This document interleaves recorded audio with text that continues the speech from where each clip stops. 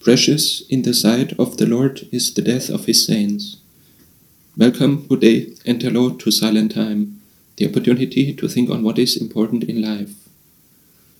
In the world, people sometimes can be cruel and do terrible things. The Bible does not shy away from describing how it went, for example, with the stoning of Stephen. In Acts 7, verse 57, with a loud cry, the members of the council covered their ears with their hands.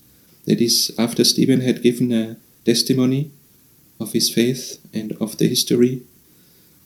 Then they all rushed at him at once, threw him out of the city and stoned him. The witnesses left their cloaks in the care of a young man named Saul. They kept on stoning Stephen as he called out to the Lord, "Lord Jesus, receive my spirit." He knelt down and cried out in a loud voice, "Lord, do not remember this sin against them." He said this and died.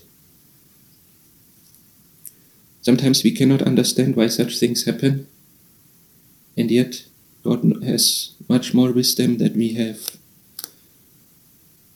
For example, it can help us to learn that, as it says, Stephen, even in that situation, he still prayed for his enemies.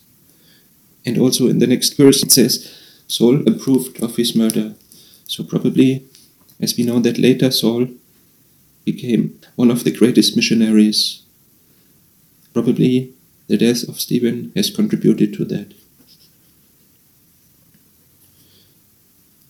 In Psalm 116, verse 15, it says, "How painful it is to the Lord when one of his people dies. I am your servant, Lord. I serve you just as my mother did. You have saved me from death. I will give you a sacrifice of thanksgiving and offer my prayer to you." So let's, for every day that we are still alive, that death has not taken us, let's give thanks to the Lord. Lord, we praise your holy name, and we give thanks that you still let us be alive. Thank you for all that you give. Thank you for your love and for your care and for your mercy. And thank you also for your forgiveness. Without your forgiveness, we all could not withstand and stay longer. But you have saved us, and you care for us.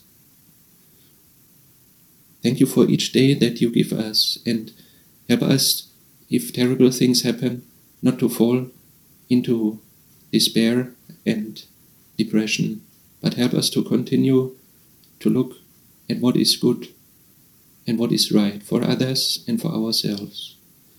Help us to always look at your word and guide us through this life, through all good and bad times, through all pains and also through all pleasures, on the narrow path towards your eternal kingdom, where we praise your holy name forever. Amen.